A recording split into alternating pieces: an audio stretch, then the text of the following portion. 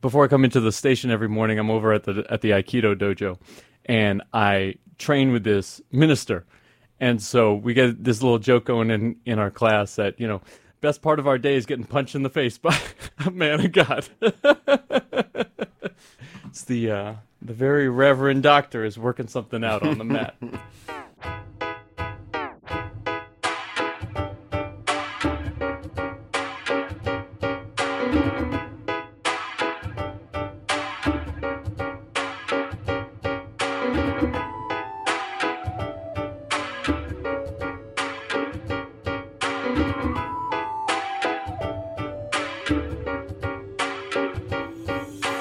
Dear listeners, this is Interfaith-ish. I'm your host, Jack Gordon. Every other Wednesday, right here on Tacoma Radio, we bring you bold conversations about what we believe, why we believe, and how we navigate the common ground and differences between our traditions. This week, I'm joined in the studio by Welton Bonner, a pastor at Greater Love Church in Northeast D.C., and Abdul Karim Ewing Boyd, a member of the D.C. Baha'i community. Welcome, gentlemen. How are you this morning? Life is good. How you feeling? All right. How about you, Welton? I can't complain, bro. I can't complain. Good. Glad to be on here. I'm glad to have you both on here. I will say that sort of my underlying intention for having you both on this show this morning is that I know that both of you are neighbors of a sort. Greater Love Church in Deanwood, over in Northeast D.C., is right around the way from where Kareem and his beautiful family live. So hopefully, as this show is intended to bring people together, neighbors together, and everything, I'm hoping that we can make some connections between the two of you. I think Absolutely. so. I think so. I think I might end up in the dojo with. That's right. We've already had a great time talking a little bit about martial arts before the show started. I know Kareem's probably been up already for a minute because we are in the midst of the Baha'i fast. That is right. And I wanted to just start there, Kareem, and ask you if you could explain a little bit about the month of the Baha'i fast and what are some of your goals and intentions that you've set for yourself. Okay. So, like most religious traditions, the Baha'i faith has a period of time that is kind of set apart from the rest of the calendar. The Baha'i calendar is 19 months of 19 days with either 4 or 5 days of kind of intercalary days for community building and festival that lead into the last month of the year, which is the month of fasting, which is where we are right now.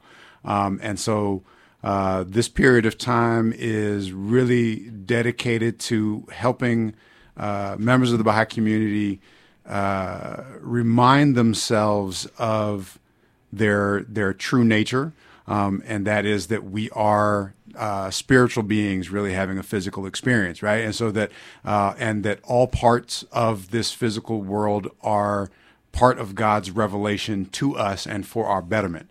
And so the big thing for me during the month of the fast is really concentrating on this idea that my kind of animal body, right? This body that I'm moving around in has these very basic physical needs.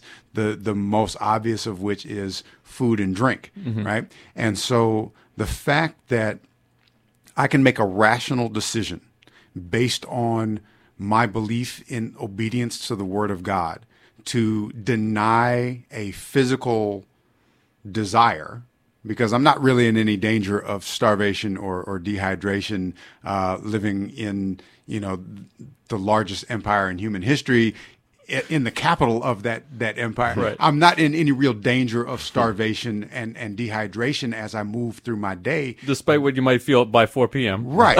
But I'm able to make this rational decision to control my bodily desires out of a higher desire to obey the commandments of God that have been made very clear to me through the written revelation of Baha'u'llah. Lots of lofty ideals in there. I'm curious, are there anything specific that you're working on this particular year in terms of your own betterment? The peace of mind? Big thing that I'm working on this year is patience.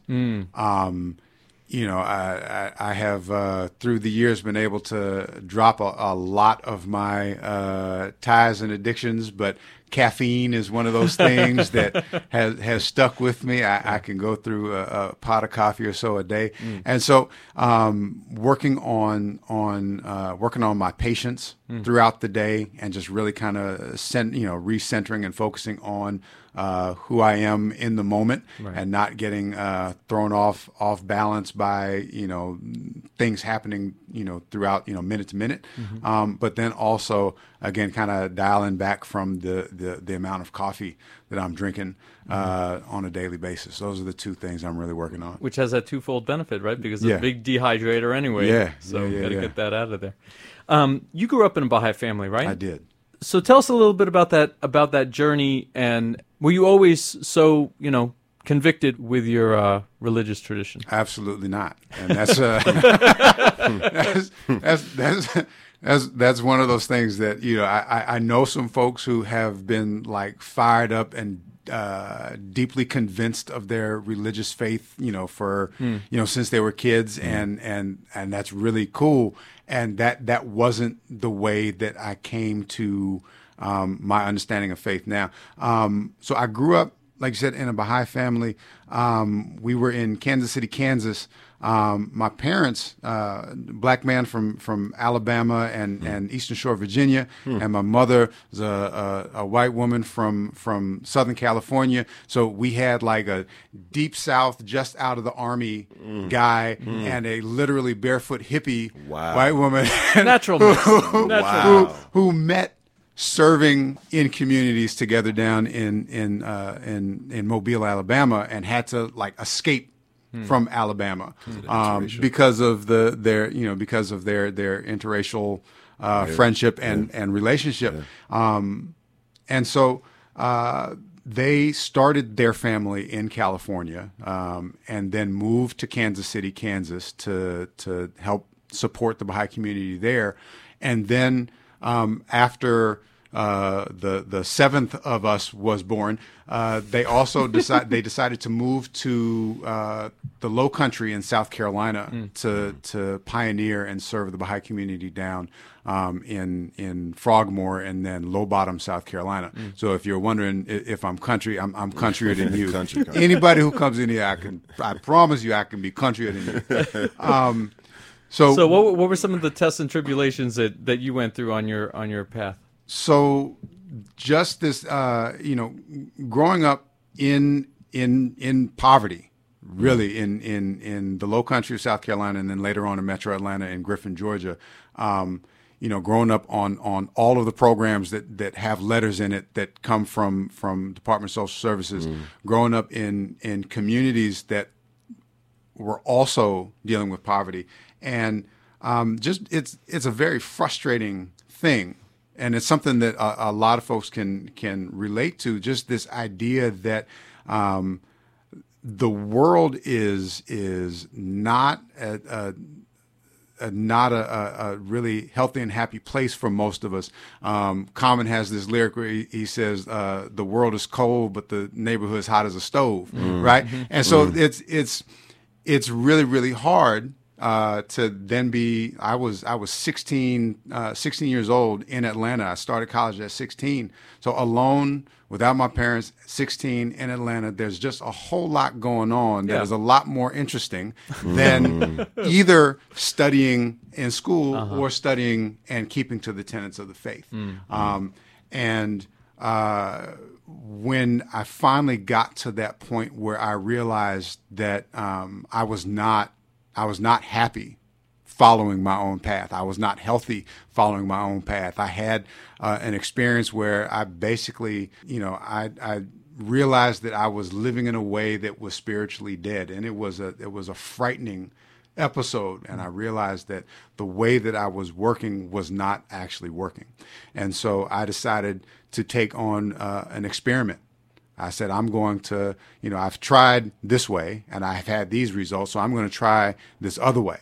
I'm going to act as though the teachings that my parents raised me with are right. I'm going to behave as though the writings of Baha'u'llah are correct and that this is the word of God. I'm just going to try it out and see how it goes. And things have only gotten better for me. And so just as as a believer in reason, I know that my reasoned approach to faith has led me to a much better and much healthier life that allows me to serve the communities in which I live with greater strength and greater power. So, Welton, you grew up as a pastor's kid, a PK. Yeah.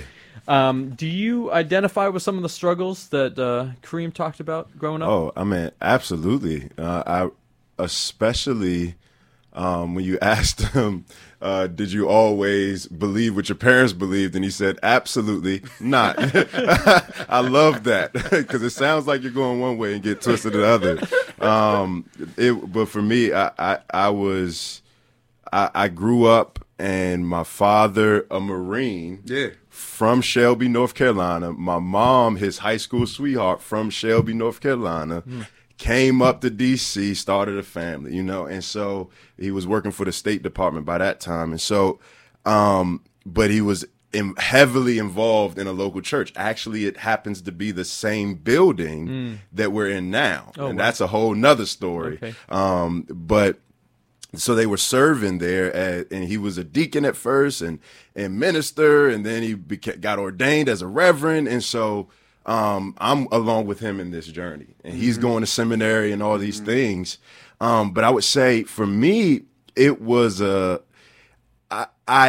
I agreed with my parents as a kid. I'm like, yeah, Jesus is, and you ask me questions in Sunday school and I might know the answer better than you. Okay. I had to correct a few teachers growing up because my father, he was just always on it. You And had a so direct source. exactly. But then, as soon as I got of age to see girls, and I mean, I always saw them as pretty, but then I saw them as really pretty, and they smelled nice, all right? and so it was like, oh, man, this is great. And then I would go down to the neighborhood park, and the guys would be gambling and having these stacks of cash and just dropping it like it was nothing. And I was like, oh, my goodness. And so I would go to the park every day and play basketball, but then over time just kind of got sucked into the street life. But yeah, I still had to go to church on Sundays. And so I had this dual lifestyle, one around my parents and then one in the streets. And then those came into conflict eventually. And the streets went out big time. And so I ended up, kicked out of the house, dropped out of high school, robbing and thieving and selling dope on the green line, the orange line in the metro. And so it was definitely a journey where I got into deep rebellion. And it was an offense to my parents, of course, and it broke their heart. But there was a reality check after I had actually gotten robbed at gunpoint, where I had seen this vision of a lion, and he came and he spoke to me, and it was like as soon as I saw that vision, because my parents are sitting across the table just like we are right now, and my friend's mom, she's talking about how I was going on a dark path, and all of a sudden things went dark, and I saw this line, and I'm like, what in the world? But then I knew immediately I was caught. Because of the scriptures, which talks about Jesus being the Lion of Judah. And he talked to me about how my sin was causing destruction. And how I was running from my calling and stuff like that. So I get out of that encounter and I leave and I stayed in the house for like one day and then went right back to the streets. Yeah. Because it's not a direct line, right? No. It's crazy. It's crazy. So even after this divine encounter, I still go my own way. Right. But the Lord has a way of chasing us down, and so everything kind of got cataclysmic. But in jail in H12 in Upper Marlboro, that's where the Holy Spirit just reminded me of everything that my parents had taught me. And I was just listening to the conversations around me, because there's a lot of chatter in jail about how to either be a better crook or all these different philosophies. And that's when I really, it clicked for me. It was like, no, like they was right. Like the wages of sin is death. The gift of God is eternal life for, and in Jesus Christ our Lord. And then it talks about how, and Jesus saying, I am the way, the truth, the life. No man comes to the Father but by me. And it was there where it was like, this is real. And so that's where I really experience. So I relate and going in dark rebellion and kind of going my own way. Thank you for sharing that. So Welton's Church, Greater Love, and the school where Kareem is director are both located in Deanwood, Deanwood neighborhood of Northeast D.C. For our dear listeners who haven't been to Deanwood, can you tell us a little bit about the neighborhood, Kareem? It's a beautiful place. I've lived in D.C. for about 17 years. I'm not a native Washingtonian. Won't make claim to that. My girls are native and are quick to point out that I'm not. But it's a beautiful neighborhood. When we first moved up to D.C., we were over in Northwest, and when we moved over to Northeast to Deanwood, one of the first things that I noticed is that we don't have rats like they do over in Northwest. So that's beautiful all by itself. But there are a couple of things about Deanwood that I really like pointing out to folks when they're visiting, and that is things like there's more green space and park space in Northeast DC than really any other part of the city, right? Everything from the Marvin Gaye Park, which is a beautifully transformed piece of green space in the city, from what it was back in the 90s when it was known as Needle Park, right? And so to the point that different connotation there. Yeah. So when I was walking through Marvin Gaye Park at night one time and came across some deer that had walked along the riverbed from the Kenilworth Gardens, this is really a part of the city where you can live in the city and still have a little bit of space. You can still see some trees. You can still talk to your neighbors, and there are still family parties on the block, things like that. It's a wonderful part of town. I really have enjoyed living there, and I've enjoyed serving there at the school at Elsie Whitlow Stokes. And it sounds like, Welton, your family has a long history with the community, having been there, it sounds like, through two churches. So tell us a little bit about the origin story of Greater Love. Yeah, so long story short, before Greater Love was ever Greater Love, Bible Baptist Church and Souls Outreach in 1989 merged together and formed New Bible Baptist Church. And throughout the 90s and the early 2000s, they formed, when they joined together, they formed New Bible Baptist, and that church existed for about probably about 20 years maybe before it folded.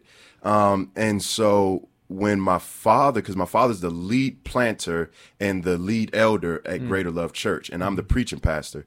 And so we have basically a bunch of pastors on staff. My role is just to preach, but and other things. But so when my dad heard that it closed, he and two other elders and their wives just started praying and seeking the Lord about what would it look like to do a work together, because they had been friends in ministry for a while. And so that's when it really, the Lord opened up the door for us to get the building. And despite a lot of obstacles, we actually got the building, and it's paid off. Cool. And so we own that space, and we had that opportunity. So we've been there 5 years now. And so, it's been a journey, but it's beautiful. What a great legacy for now 3 generations, right? Because your kids are coming up. Absolutely. So, both of you work with youth, both the activities of your families and with Greater Love, and the local Baha'i community are addressing some of the issues of youth in the neighborhood. So, I'm curious if you can tell us a little bit about when you're working with young people, whether at work or at home, what are what are some of the life challenges and their hopes that they're expressing to you? The thing that comes up often when talking with middle and high school age kids is this very clear dichotomy between the expectations of them and the expectations for them. On the one hand, you're supposed to go to school, you're supposed to get a job, you're supposed to. There are all these things that they're supposed to do, but there's also all these expectations of youth in our communities that I expect you to be a thug. I expect you to be, a young parent. I expect. So there are all of these. There's this dichotomy Positive and negative. Positive and negative dichotomous expectations of kids in the community, and a community that has been criminally underserved for generations upon generations. Right. Wards 7 and 8 have more children, more school-age children than any other ward in the city. Yeah. And in fact, more than most. I mean, they are the majority of school-age children in the city are in Ward 7 and 8, and yet the number of high-performing schools that are available to those kids versus, say, the number of high-performing schools that are available in Ward 3. Come on. Right? That it's not okay. It's not okay. It's not okay that there are elementary schools in Ward 3 who have PTAs that have budgets that are 6 digits, and their PTAs, there are schools in Ward 7 and 8 that are struggling to keep a PTA or PTA going because they just don't have enough dues to keep their membership with the national organization up, right? Yeah. And so there is this, in the schools, there's this big push towards we got to make sure that their reading and writing scores are up, their math scores are up, which I fully believe in. We got to support kids' education. But then at the same time, most schools are then cutting things like arts, music. So the ways that kids would then actually be able to dive into and express their thoughts, their feelings, the life that they're living, these things are being disconnected from formal education. So it's one of these things that figuring out ways to reach kids, let them know that they are seen, they're heard, and that there are some options for them for the rest of their life. Right. And so what are some of the activities then that the local Baha'i community is involved with in your neighborhood in Deanwood? So the Baha'i community around the world is involved in some core activities. There are prayer gatherings that are done in homes or in other local areas and that are open to any and everyone. Anybody is welcome to come sit and pray, bringing prayers from whatever tradition they're coming from. Because I know, as all three of us here sitting know, that there's nothing more powerful than the Word of God, and there's nothing that can canalize our collective energies and focus what we're doing better than the Word of God. And so praying together allows us to then, go out and work together in our community. We do classes for children in like elementary school age. We do classes for middle school age children that are focused on virtue and on how to make virtue-based decisions in their life. Teaching kids about what does it mean to share? Why are we sharing? What does it mean to be loving? Why would we be loving? How can we be loving? And then also engaging children directly in acts of service. How can you support your community by doing things like litter pickups, like feeding the homeless, visiting and praying with the elderly. All right, these are things that we're doing with youth, mostly in the evenings or on weekends, because that's when kids need more support right after school and on the weekend. And you've been in Deanwood now for how many years? About 5-6 years. 5-6 years. And so have you, I guess, what has been your family's specific approach to engagement in this new neighborhood? Right. We've opened our house up for prayers. We use our home and a couple other neighbors' homes as locations for training for anybody who wants to be a part of this. Can come get training and then go out and do children's classes or junior youth classes, which we are also hosting at our home and at a couple of neighbors' homes, and doing a lot of service in the neighborhood. So just about every weekend in and around the home, there are either classes for adults, classes for children, classes for middle school age folks, or prayer gatherings that are happening at our home, at a neighbor's home, or at the Capitol View Library, not far from the house. Mm-hmm. Wilson, you're also working with a youth ministry. Mm-hmm. And so what's the approach for your church for Greater Love? Yeah, great question. And I just want to say something about, because you asked the question about what are some of the needs or the struggles of the youth. And I mean, you talked about the community, and I love what you had to say about the disparity there. And I think, especially with our youth today, there is, I guess I would say two things about their context really briefly. Number one, they, just like we did at that age, but they idolize their peers' thoughts of them, right? So I can talk to them and be cool, use their lingo, et cetera, et cetera. But at the end of the day, their peers' thoughts of them govern their behavior more You're an than old anything man, no else. matter what you Exactly, think. exactly. And so we're already old. So I just want to say that about all teenagers, but then unfortunately in east of the river especially, but it's all around the city and inner cities in general. But there's this, like you said, about the pressure to be NBA Youngboy, who's the latest, hottest rapper, and he's a unique. I mean, he's multi-dimensional, but at the end of the day, he loves glorifying being a killer and being a thug and so this is the expectation, and that is kind of the standard that is placed on young black males.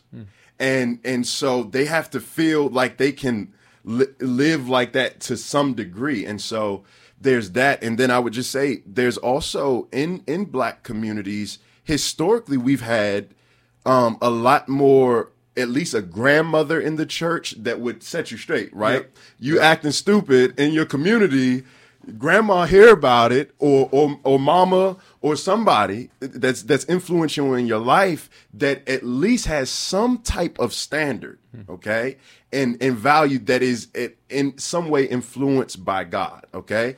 But more and more, that generation is dead, and their kids are further removed from that, and they're raising kids. You know? And so some of my youth, I remember 13 years old, pregnant, having to care for that family. And yet the family doesn't necessarily see a problem with that cycle. The mom was young when she got pregnant. And then the daughter gets pregnant, and then her sister gets pregnant in that 13, 14-year-old range. And so there's a lot going on in these homes that these children wake up into, and not all of them are bad, but it's just a lot of hurt, a lot of trauma, a lot of brokenness, and they have to come to school with that. And what are some of the initiatives that your church particularly? It's a small church, right there in the neighborhood. I assume a lot of the families are also around there in the neighborhood. Yeah, a percentage, a strong percentage, and so. When it comes to, we have Movement Martial Arts and Woke Academy. Okay, Movement Martial Arts is an after-school martial arts program that we host at the church, and that is on Mondays and Wednesdays, and we start at 5:30 and we go till about 7.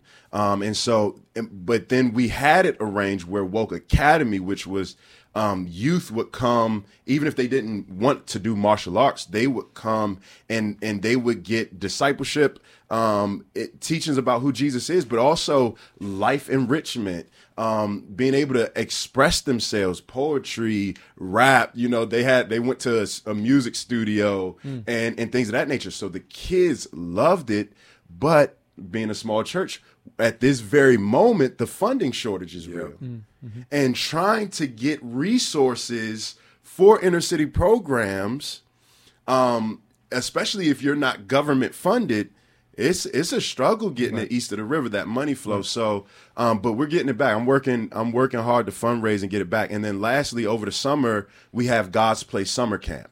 And that's the whole month of July. And we try to do it at a very affordable price for the community, because as we know, the summer months east of the river are some of the bloodiest months, and we want to keep our youth off the streets so that we can have a lot less Micaiah Wilsons. So, Welton, you just touched on something that I wanted to follow up with. You know, obviously violence in the neighborhood throughout D.C., a huge issue just this past weekend.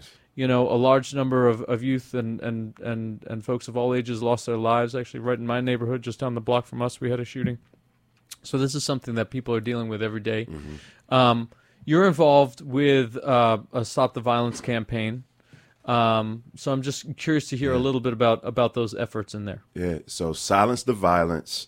We started that New Year's Eve into the new year, 2018, 2019. And we just had a sponsorship, and we brought in a bunch of artists, and we brought the community in as best as we could that day, and it was a blast. And so we began that campaign, and so we just wanted to get people together and commemorate the lives of those that we lost, but also encourage the youth to combat it themselves. And so and we partnered with Peace Fellowship. There's a pastor named Delonte Golston, a dear brother of mine, who's doing great work with peace walks in the city, throughout the community. And so we partnered with him to have it at Idea Public Charter School. And then something dynamic happened throughout the year, because I had gotten connected with a family who had lost their 18-year-old son due to gun violence, and I preached his funeral. And then I stayed connected with that family, and they were in the Kenilworth area, which is another part of, it's kind of like Deanwood, but it's across the bridge, across 295 there. So they have their own dynamic as well. And so me and my buddy, though, we just went on a walk just to pray and walk together, and we ended up in Kenilworth Gardens, and we ended up talking to a young man there, and he invited us to a vigil for his friend. And there I met Miss Antoinette, and she was like, "I'm gonna call you tomorrow. I'm gonna call you." She called me and she asked me to do his funeral. Wow. And so we stayed connected after I preached the funeral, and we still stay in touch to this day. And but we ended up doing another outreach in Kenilworth, and we had, we brought the food, we did giveaways, and we did it in memory and in honor of Trayvon Wood, her son, who passed, and the whole community came out, man. And it was just a time of healing, a time where we got to proclaim the gospel of Jesus Christ and talk about the hope that we have in Jesus. And it was beautiful. And so we've been in the process of following up with that more frequently. And so yeah, we just trying to find ways to build ingrain our lives with lives of the community and find ways to combat it. And so a lot of our work is preventative maintenance, by doing frequent things, kind of like you talked about with prayer gatherings and discipleship and Woke Academy, things of that nature. But it's also advocacy too, in particular ways, especially with the families who have been hurting. One of the things that both of you talked about, and we mentioned this at the beginning, is this involvement with martial arts. So, Kareem, one of the things I wanted to ask you about as well is, as somebody who's involved heavily with education, but also in youth in your volunteering work, how do you see martial arts as a way for youth to practice spiritual and physical readiness to disrupt violence?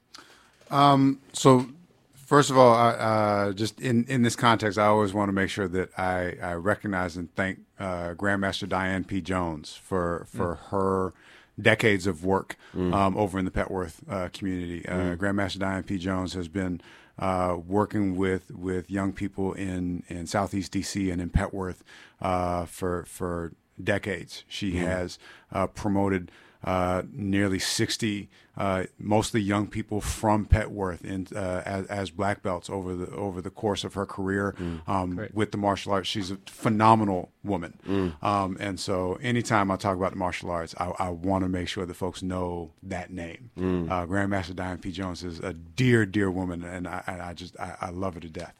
And so one of the things that I always talk about when I'm talking about martial arts with folks is that the purpose for doing martial arts in my mind is not about being the big bad man. And it's not, for me, it's not even about self-defense. I know a lot of people would talk about they do it for self-defense, and that's not what I'm thinking about. I'm thinking about community defense. All right, this is when we first moved into the neighborhood in Petworth, my wife was very pregnant and had our oldest daughter with her, and walking from the grocery store with grocery bags, and a couple of young men asked her, "Can I help you carry your bags?" Right? Find out later, as we've been there for a couple more years, these are a couple of who are now some of my brother black belts at DACA 2 Martial Arts Academy. And it's just this idea that this is our community, and everybody in our community deserves to feel safe and welcomed in the community. So, when I'm talking about doing martial arts with young people, it's always about, you are never attacking somebody ever, right? And if it's just you try to diffuse as much as possible. But if somebody is making an old lady afraid, you step up right away, because it's not about you. It's about making sure that the community is well, right? And so when you sublimate your own ego, all three of us are involved in martial arts, and if you have not learned about your ego getting put down over and over and over again when you hit the floor, when you catch that foot to the face, when you learning about sublimating your ego for a goal. And in a community of people who are working towards that goal, that is the thing about doing martial arts that I really, really love when working with young people, and when thinking about the application of some sort of physical exercise to my spiritual reality. Dear listeners, this is Interfaith-ish, our bi-weekly show on WOWD 94.3 FM, where we discuss the common ground and differences between our traditions. I'm your host, Jack Gordon, and this morning we've been talking with Welton Bonner, pastor of Greater Love Church in Northeast D.C., and Abdul Karim Ewing Boyd, a member of the D.C. Baha'i community. In the first half of our program, we heard about our guests' journeys and practices and their work in the community. And now, as we do every episode, we turn the mics over to our guests to ask some questions of their own. This is an opportunity for you to ask each other anything you'd like to follow up on about each other's spiritual journeys or practices or life stories, anything that you were familiar today that you want to follow up on or learn more about, anything that you realize you may have misunderstood. On our show, we seek to model constructive and respectful dialogue in the spirit of learning, while at the same time not being afraid to roll up our sleeves and get into some interfaith-ish. So with that, I'll turn it over to Welton and Kareem for some questions. Thank you very much, sir.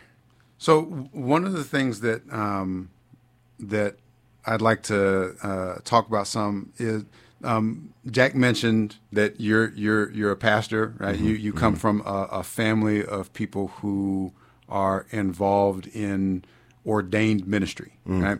One of the principles of the Baha'i faith is this idea of independent search for truth, that each one of us is responsible for going to the word directly for ourselves. Yeah.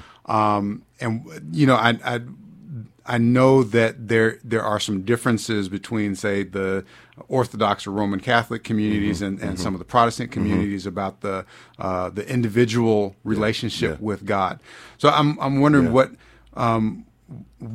do you feel like the role of a pastor or a question. preacher is in the community when it comes to the individual relationship with that's God? A great question. I appreciate you asking that. So in our Baptist tradition, we have what we call the priesthood of all believers. In 1 Peter, he talks about we are a chosen race, a royal priesthood. And so we look at that and we say every believer is a temple of the Holy Spirit, which is unique according to the tabernacle in the Jewish scriptures, where the day of Pentecost, the Holy Spirit came upon every believer, right? And so this is radical because and so we believe that every believer has a spirit. And so that we ingrain that there, and we want every believer to be pursuing the truth and growing in their understanding. However, as we are a one body, there are individualized gifts that the Holy Spirit has given to each believer. And so when we were in the car, I was praying for my wife, who has a gift of hospitality and discernment, that God would just continue to strengthen her in that gift, and encourage her in that gift, and use it to encourage others. And so I believe my gift is of the pastor, teacher, and evangelist, and some prophecy too, but we could talk about that.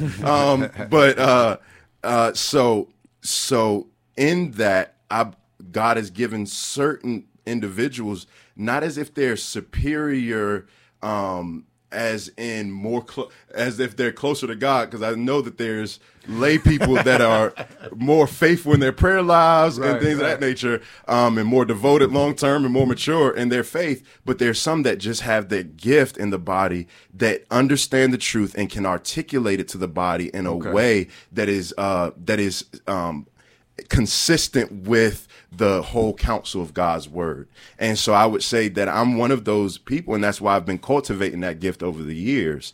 And so I think that it's a unique thing because there's equality according to Ephesians 4, but then there's also individuality that's beautiful. And so there's some authority and accountability, but then it's also, like we all are responsible. And they're responsible to hold me accountable to the word of God too. Because if I'm going around preaching something that's not consistent with God's revelation, then I need to be corrected, even if it's by a lay person. And so that's where that priesthood of all believers comes. I think that's a great question. Did I answer it? I think so. Okay. Thank you. Okay. And so I was thinking about, and this is where I'm going to literally roll up my sleeve, because I want to ask this with as much grace and because I really appreciate you guys having me on here.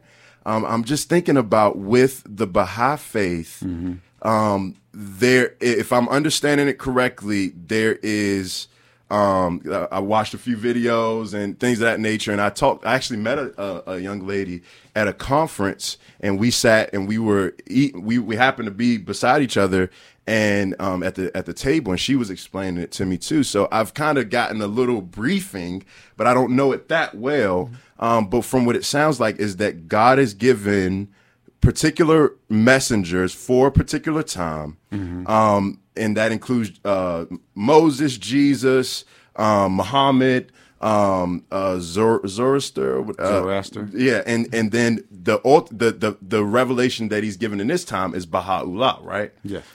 And so, and they would say that the revelation is given towards the needs of the time, right? And so it's kind of adapted and evolved.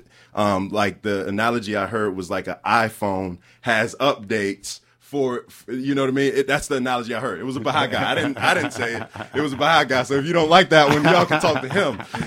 And so, but nevertheless, and so I asked, so they're saying all of those messengers were of God. But I guess my question is, how do you all maintain or say that your faith has intellectual integrity when there is when you can kind of, for lack of a better words, kind of select certain features of prior revelation and say that they're consistent for all time, and reject others. And so, how do you maintain that? This is a question that comes up often, right? The idea of progressive revelation is something that that can be a challenge for some folks in their approach to really all of the revealed religions, the Abrahamic traditions in particular, right? Because in the Abrahamic traditions, we do have this very obvious through line of, from Abraham to Moses to Jesus, and then if you are carry that further for the Quranic folks to Muhammad, there's this family through line, and this revelatory through line where we see that the same spiritual teachings are there throughout, but the community some of the community day-to-day laws shift over time. And so seeing that inside of the Abrahamic tradition is one of those things that a lot of folks within that tradition can see, right? We can, as folks who grew up around the Christian faith, you can look back and say, okay, Mosaic law makes sense to me. Abrahamic law makes sense to me. There's a connection between the gospel of Jesus and the teachings of Abraham. These this idea of the absolute submission to what God says, and following the path that He has decreed. That's something that we can see as a through line, right? But at the same time, we have catfish fries at churches, and our Jewish brethren would be like, no, we can't have catfish and crab legs, right? But we can still say that, the folks on the Christian side of that through line can say, well, yes, there's still that connection to the Abrahamic traditions. And Muslims would say the same thing. I have this, they would be able to say, I have this connection with the gospel of Jesus. And as a Baha'i, and the Baha'i faith also does claim to be part of that Abrahamic tradition. I can say I have a connection with Quranic law. I have a connection with Judaic law. I have a connection with the laws and teachings of Jesus.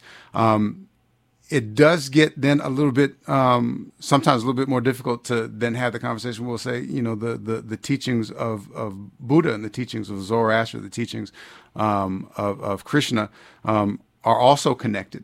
But again, when we go back to what is at the basis of what all of these folks are teaching, all of these religious traditions are saying, obey God first and foremost. And the way that you obey God first and foremost is you take care of His children, right? We're all fathers here. The three of us are all fathers. And I know that when people treat my children well, I love them.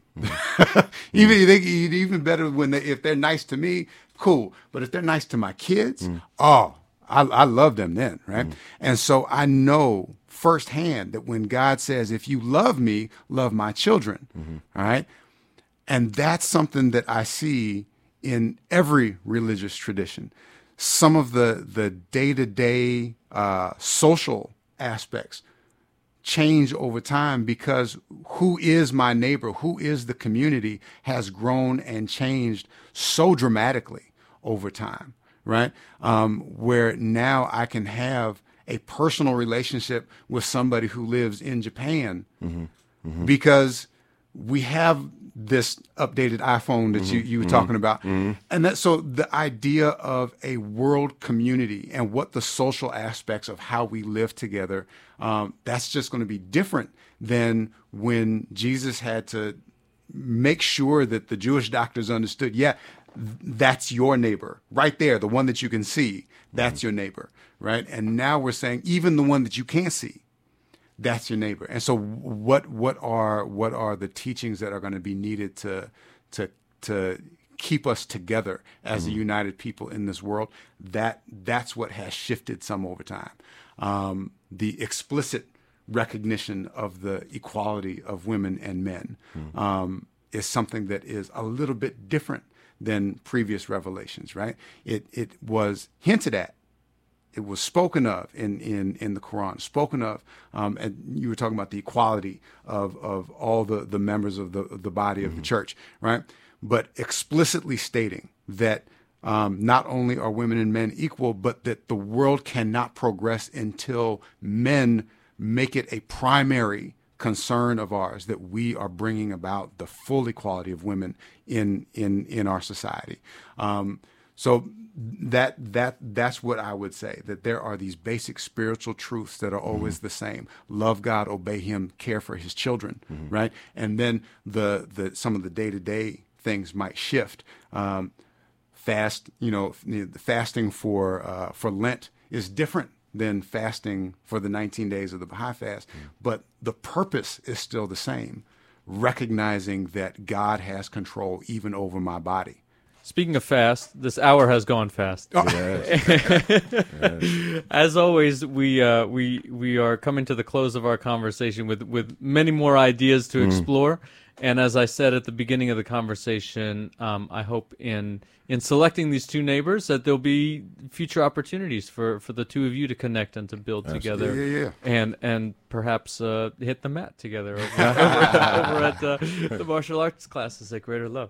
Dear listeners, you've been listening to Interfaith-ish on WOWD 94.3. I'm your host, Jack Gordon, and I want to thank my guest, Welton Bonner, pastor at Greater Love Church in Northeast D.C.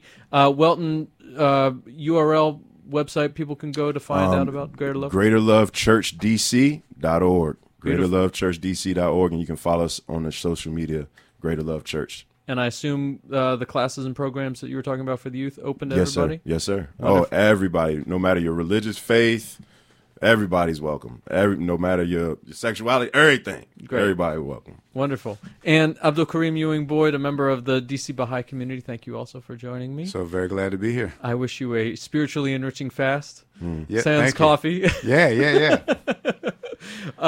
Ways to find out about the DC Baha'i community? DCBaha'i.org is the best place to go to find information about activities in the Baha'i community in Washington, D.C., and you can also find us on Facebook. Great. And that's DCBAHAI.org. Yep. Wonderful. Thank you both for joining me. Thank you, sir.